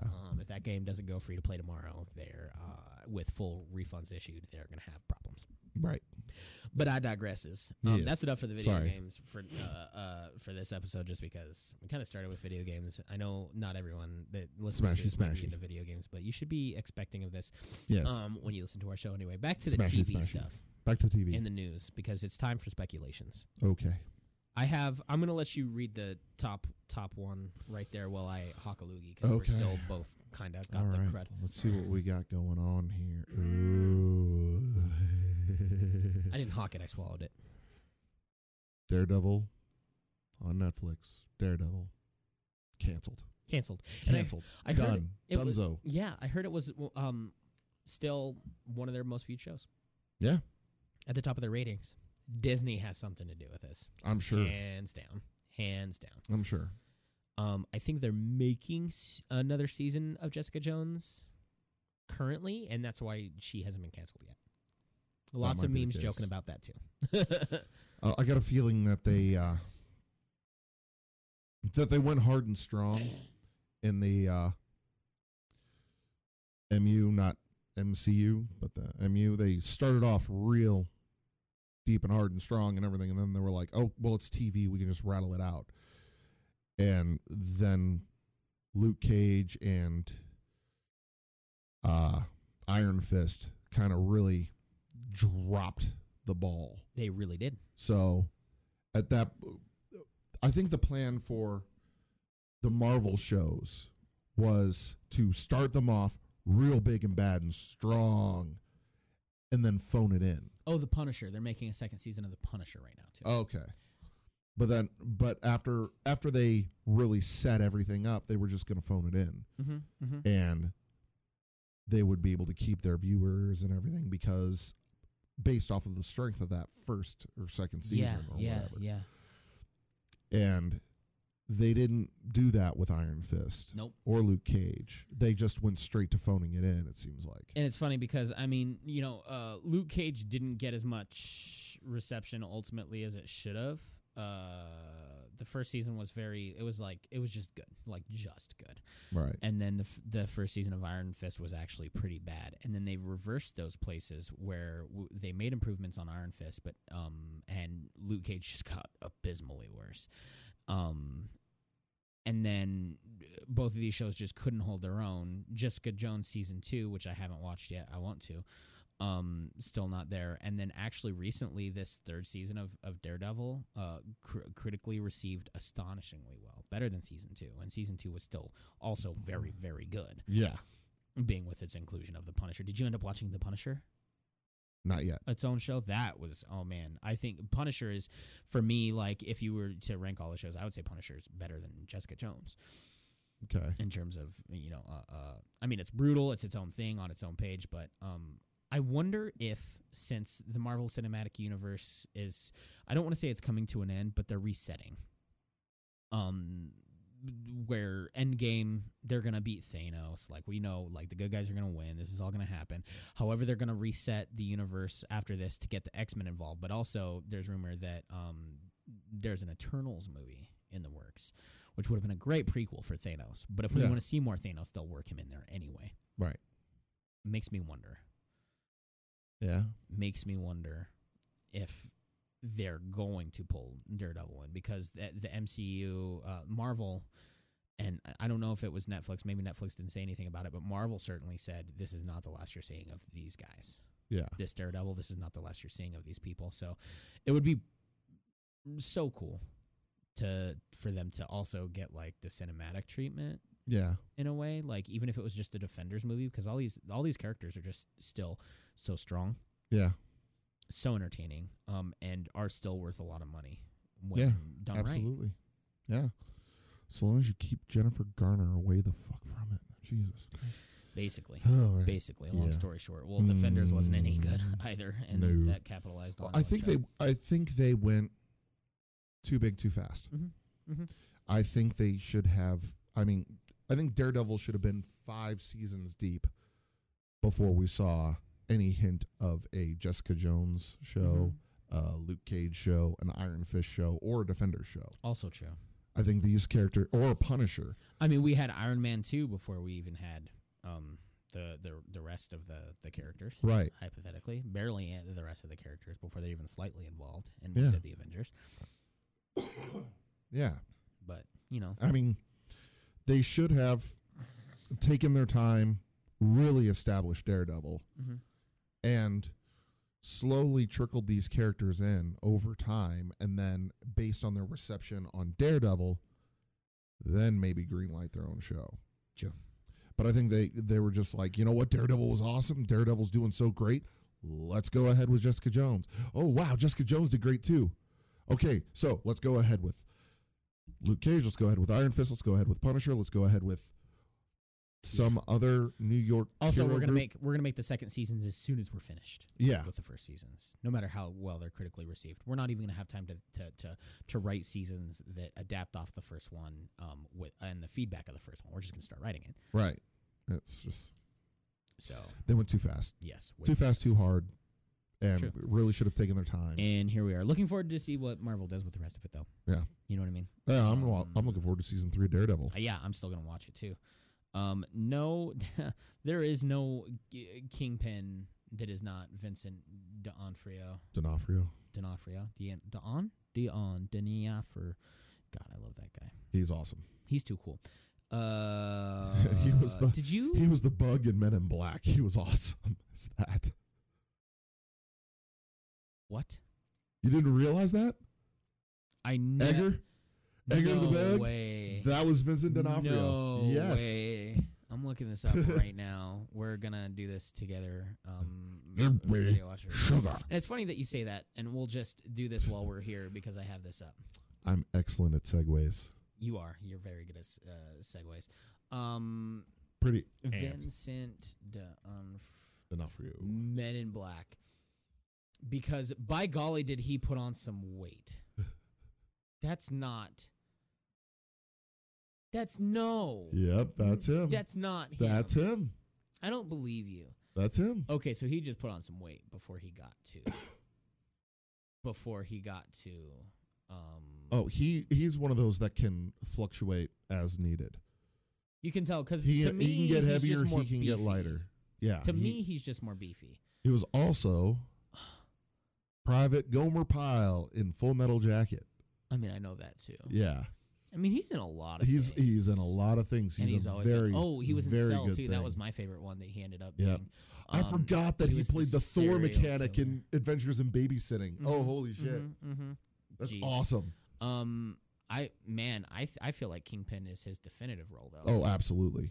Because boy, have I ever cared about a villain like I've cared about Kingpin. Yeah. That stuff's too good. Chris Hemsworth has been teasing this for a while, but they've been making a new Men in Black. Yeah. Behind the scenes. It has now gotten a title. It's called Men in Black International. He's been making it with Tessa Thompson. Okay. Which is funny because the last time he's been posting behind the scenes pictures of Men in Black before it got its official title. This is the first still Yeah. Of them just pointing guns at obviously an alien. You can see the black car in the background. That has something to do with it too. I find it funny that they don't have ties either. So they're going business casual with the looks. But every time he posted like a behind the scenes thing, he puts hashtag Revengers are back. Because it's Thor and Valkyrie essentially too. They just happen to be cast in this movie together. Yeah. And are awesome together. How do you feel about this? It cannot possibly be worse than Men in Black 3, so I'm looking forward to it. Same. You know, if they boot it the right way.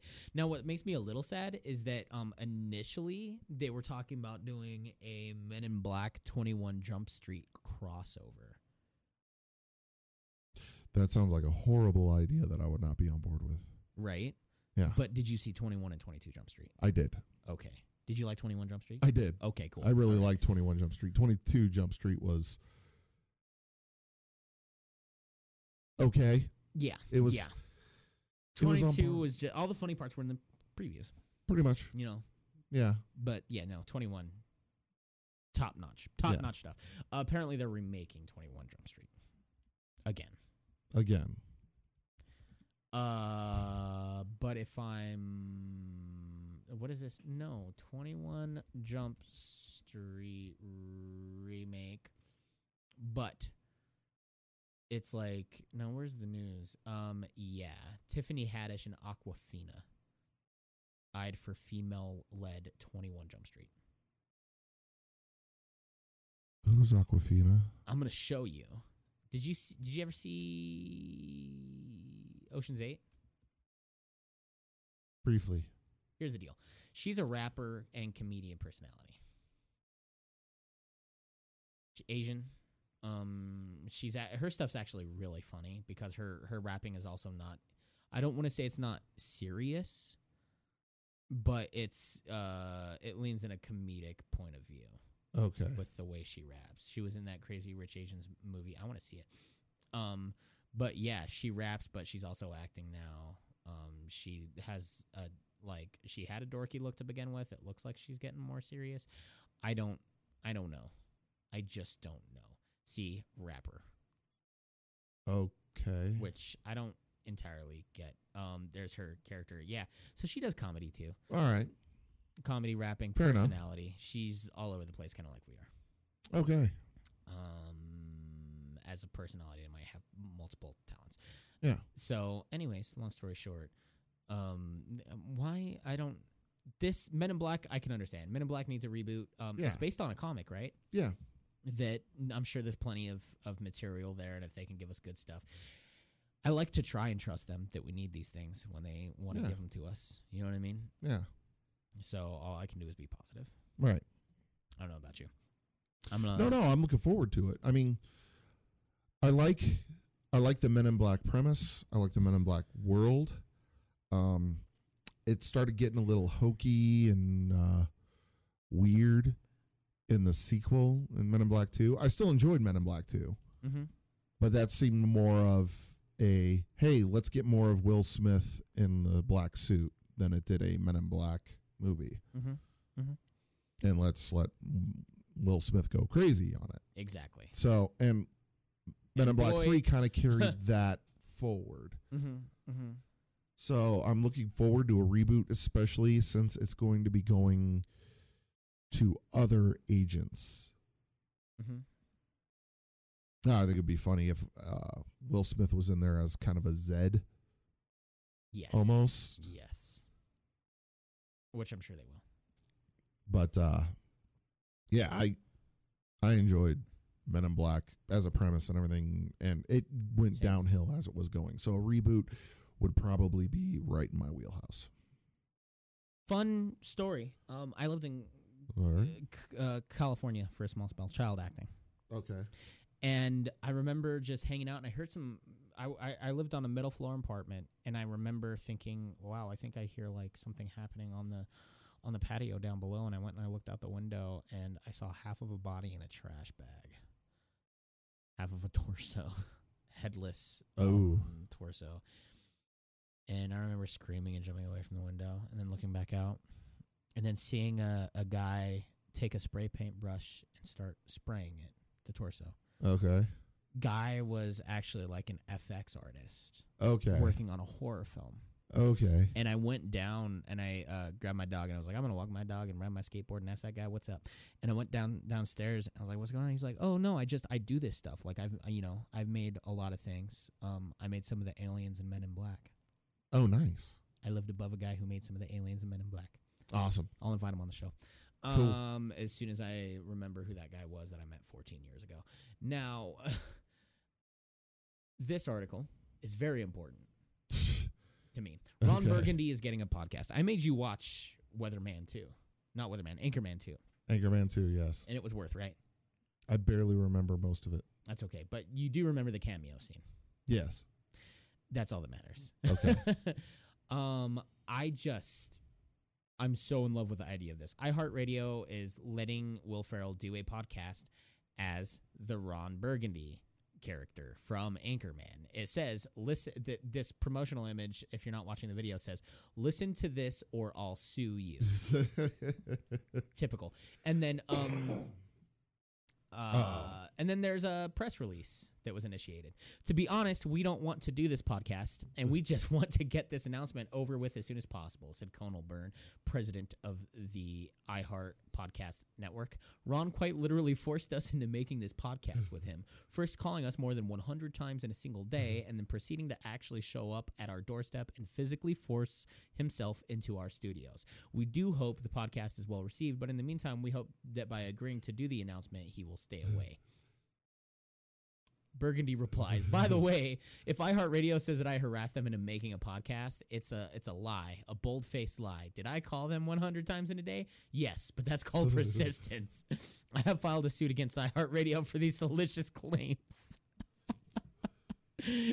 I will be representing myself legally since I currently do not have enough money to hire an attorney. Oh, my God. It's so funny. Oh, yes. Ron Burgundy... Listen, I don't know what a podcast is, but I currently have a lot of time on my hands and a lot to talk about. I am also broke, therefore I am excited to do this podcast. It is literally saving my life. So it's going to be 2 12-episode seasons. Yeah. All right. I'm so ready for this. I'm ready. I'm pretty amped. Thanks to IGN for reporting. Now, I'm so ready for this podcast. I'm so ready. I'm ready. I just want more Will Ferrell in my life. There's a reason I'm going to see Sherlock and Holmes. Nice. This month. Even though I'm sure it's garbage. Watching it. I was talking about like the minorly offensive things in like in Daddy's Home 2, little girl says, I want to go turkey hunting, and Mel Gibson leans down and he goes, no, sweetie, the men hunt and the women stay at home and cook and clean. And Linda Cardinale leans out from behind him. She's like, excuse me? Cut to like them letting the little girl hunt after going through like 10 minutes of guns are bad. Right. Nice. But the whole like it's weird that they would do this and they would have this, but also like I'm watching the preview for Sherlock and Holmes, and one of the jokes that John C. Reilly is playing Watson, right? And he's a doctor, and they're talking to two women, and one of the women's like, I'm a doctor, and they both laugh. Yeah. They're like, sure, don't worry, he's a real doctor. Yeah. And I'm just kind of like, okay, yes, capitalize on. I know you guys think it's funny, but well, I think that joke is more of a statement of the jackassery. Yes. Of men in professions. It really is, and just the way it back in the day was just, yeah, it's ridiculous. Especially because we know how smart women are. Yeah, they're smarter than us. Yeah. I'm saying it right here. Gentlemen, I mean, are there women that are not that smart? Definitely. Oh, absolutely. Do they all have something to offer that we don't? Yeah, definitely. Yeah. In the brain department. Yeah. Not sexually. But that too. I mean, that too, hypothetically, but that's just because men are just one-sided, two-dimensional pieces of shit. Now, that's why they're making a super... Our plumbing's on the outside. Sorry, go ahead. That's why they're making a superhero movie with a female-led hero. Yes. It's called Captain Marvel. Yep. The rest Marvel, of this you're welcome for Wonder Woman showing that it could be done.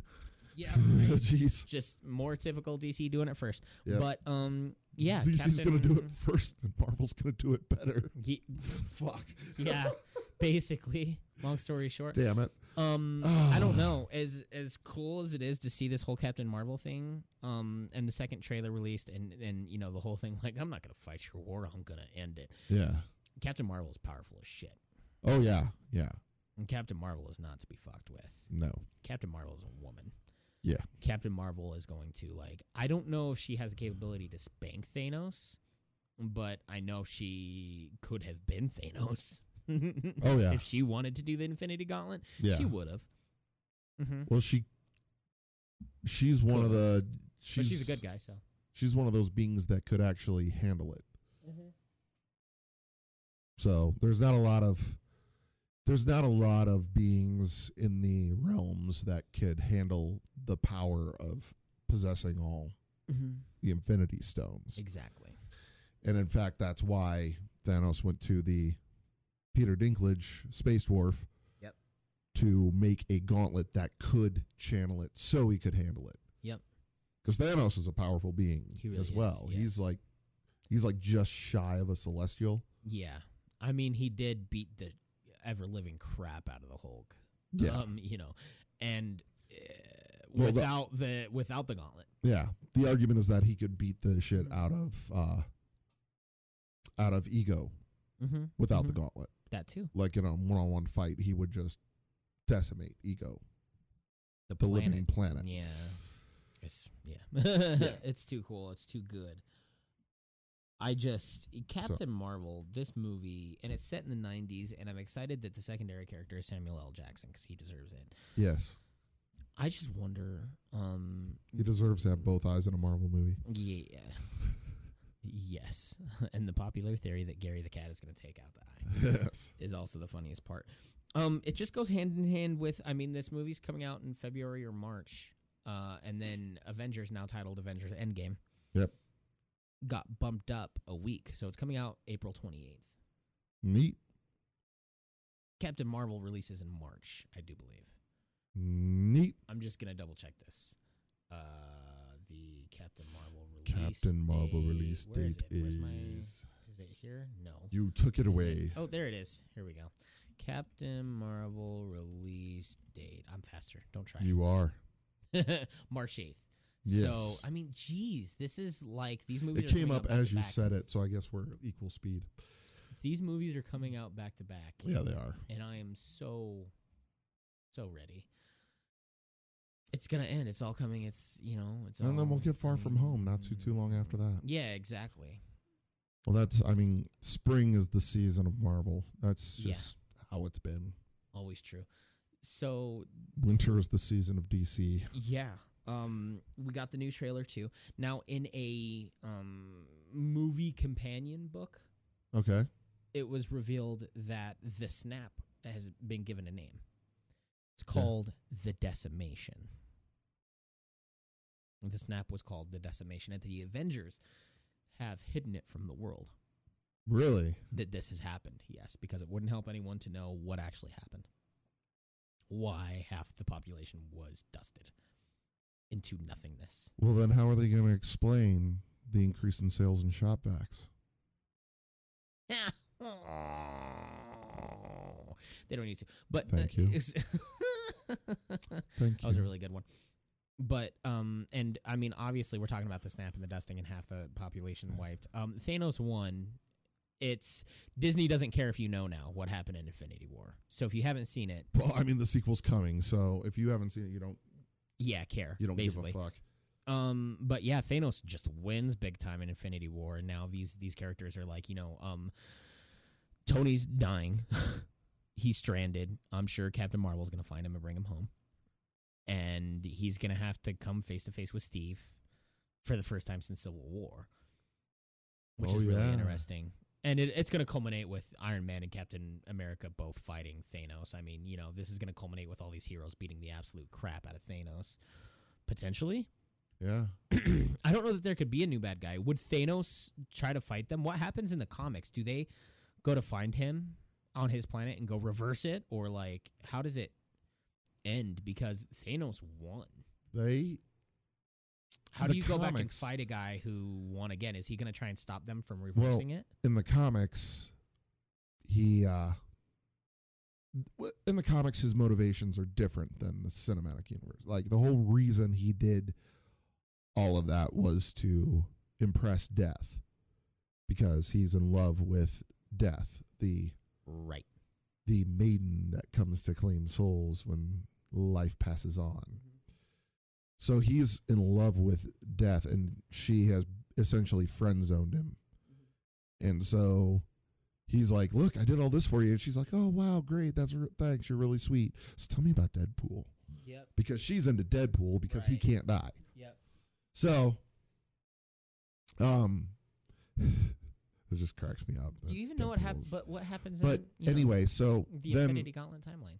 The Infinity Gauntlet timeline is that they go for a last-ditch effort to take down Thanos and claim the Infinity Gauntlet. Yeah. Because if somebody else holds the Infinity Gauntlet, they can reverse everything he did. Yes. Between the Reality Stone, the Soul Stone, and the Time Stone, they can just reverse right back to that point in time, and shift reality to where he doesn't even have it. It's true. So at that point, it will never even happen. So there's like 6 people on the team that go after Thanos. One of them is Adam Warlock. Another one's the Silver Surfer. Another one is Scarlet Witch. Scarlet Witch, yeah. I can't remember everybody else. But now it's going to be the original Avengers. Right. But I think they're going to throw Adam Warlock in there too. No.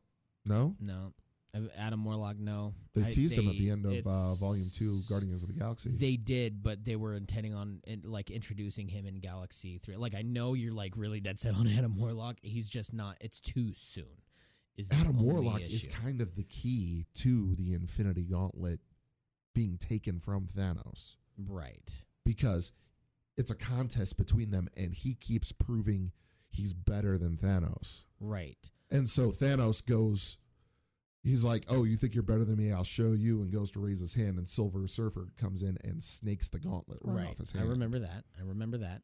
But none of these characters exist. It has to be a new thing, a new way, you know what I mean? Right. And they're talking about in the trailer, Captain America, they're talking about man, I hope this works. And he says, because I can't think of a reality where if it doesn't work that I care. You know what I mean?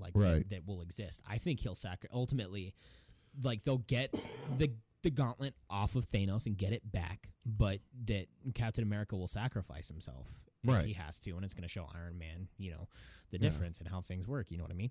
Adam Warlock just is it would be too much to introduce a character like Adam Warlock right now.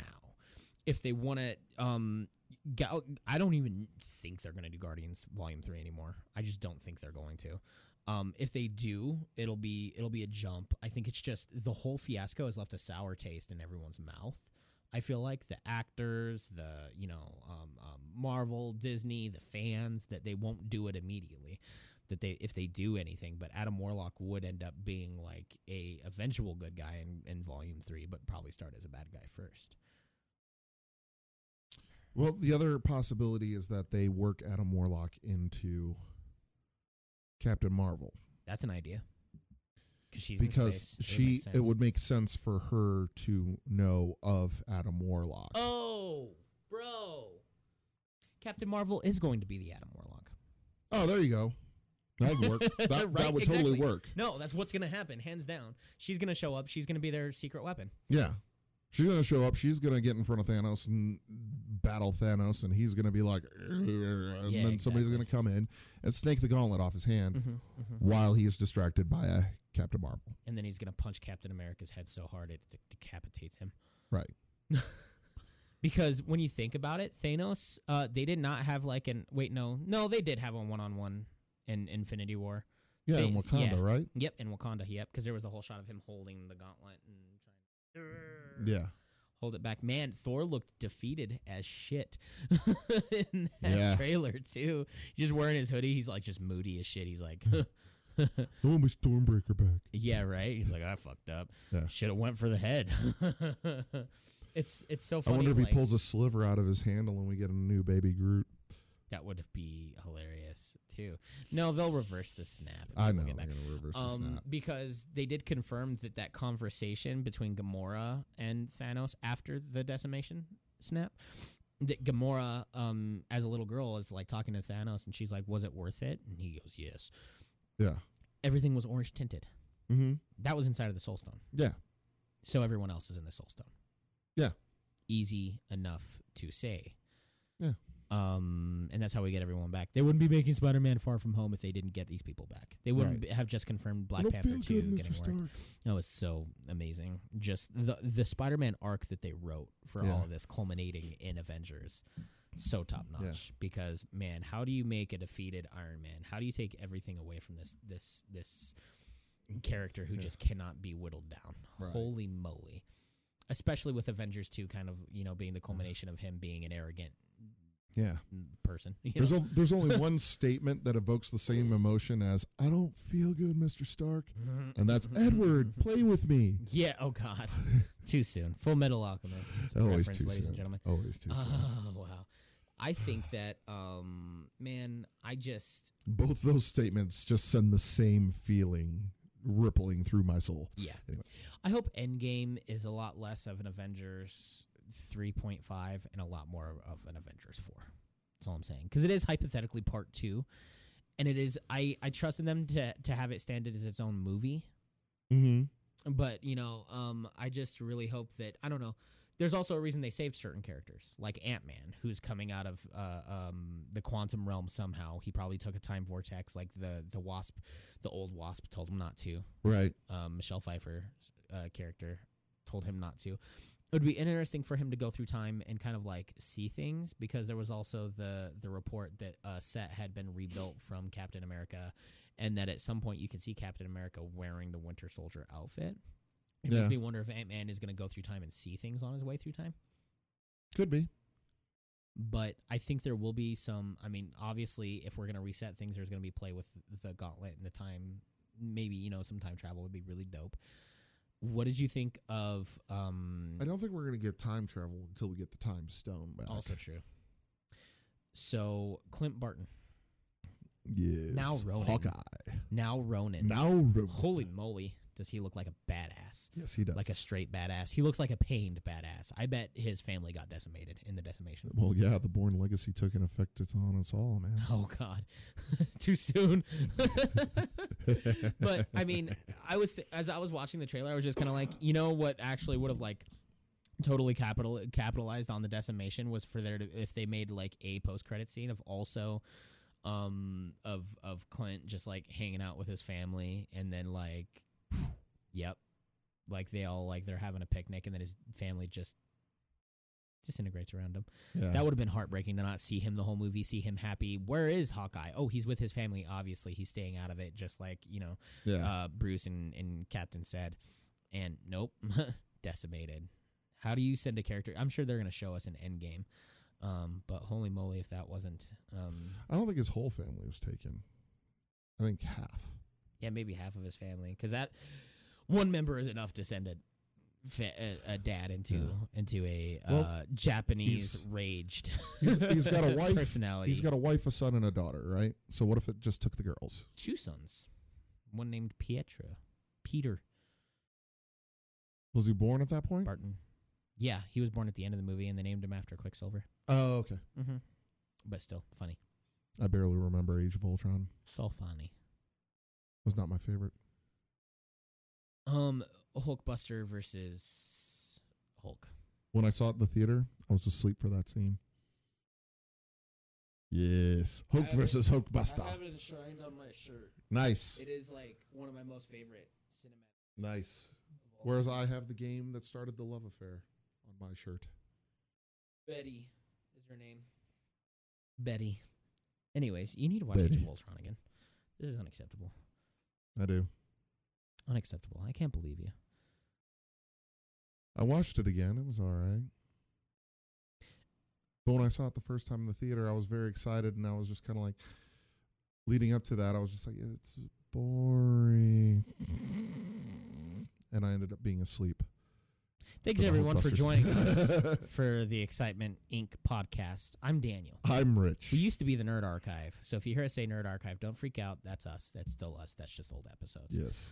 Don't That's forget, the archive, if you will. if you want to come see us, if you want to potentially get on the show and tell us about your favorite indie game, come see us at the Indie Game Expo at Dry Dock Brewing. That is on December 15th. It starts at noon. There's going to be food trucks. There's going to be beer.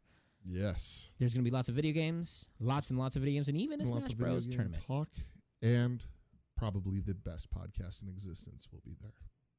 Possibly. I'm referring to us. Yeah, it's us. We're We're going talking to be about there. ourselves. We are going to be there. I don't know And if we're the eventually best we in will be the existence. best podcast in existence. Hey, yeah, eventually. One day. Yeah, one day. We will get there. We work too hard to not be. Don't exit. Hit stop. Don't exit. Don't exit. Hit stop. I Thank you. missed I almost hit the bulldogs. wrong button there. I That got was because Brian's not here. This is so much harder. Without you. It Brian. is. This It's difficult, man. This is it is tough. I'm gonna hit the button now. All right. I just I'm hesitant. You know what I mean? I feel We like have it's a not better my job. We were doing a better job staying on track, though. Yeah. Sorry, Brian. I love you. Sorry, Brian. This is I didn't Google things like crazy the whole episode. It's true. Let's just make a whole episode. Brian, I want to test if you're listening to this. Brian, if you're listening to this episode, he only participates here. He doesn't listen to the episodes at all. He's like, I already listened to them real time. I do it all live. Oh, he's gonna be fiending for this episode. What they say without me. Yeah, what do they say? What do What they they do say without me? about me. Here's what I'm going to We say. love you, Brian. I'm going to say Brian is going to look so cool after he cuts his hair. So cool. He's a beautiful distraction. It's true. I'm actually going to click the button now. Spirit of Brian, click the button. Enough with the moon men.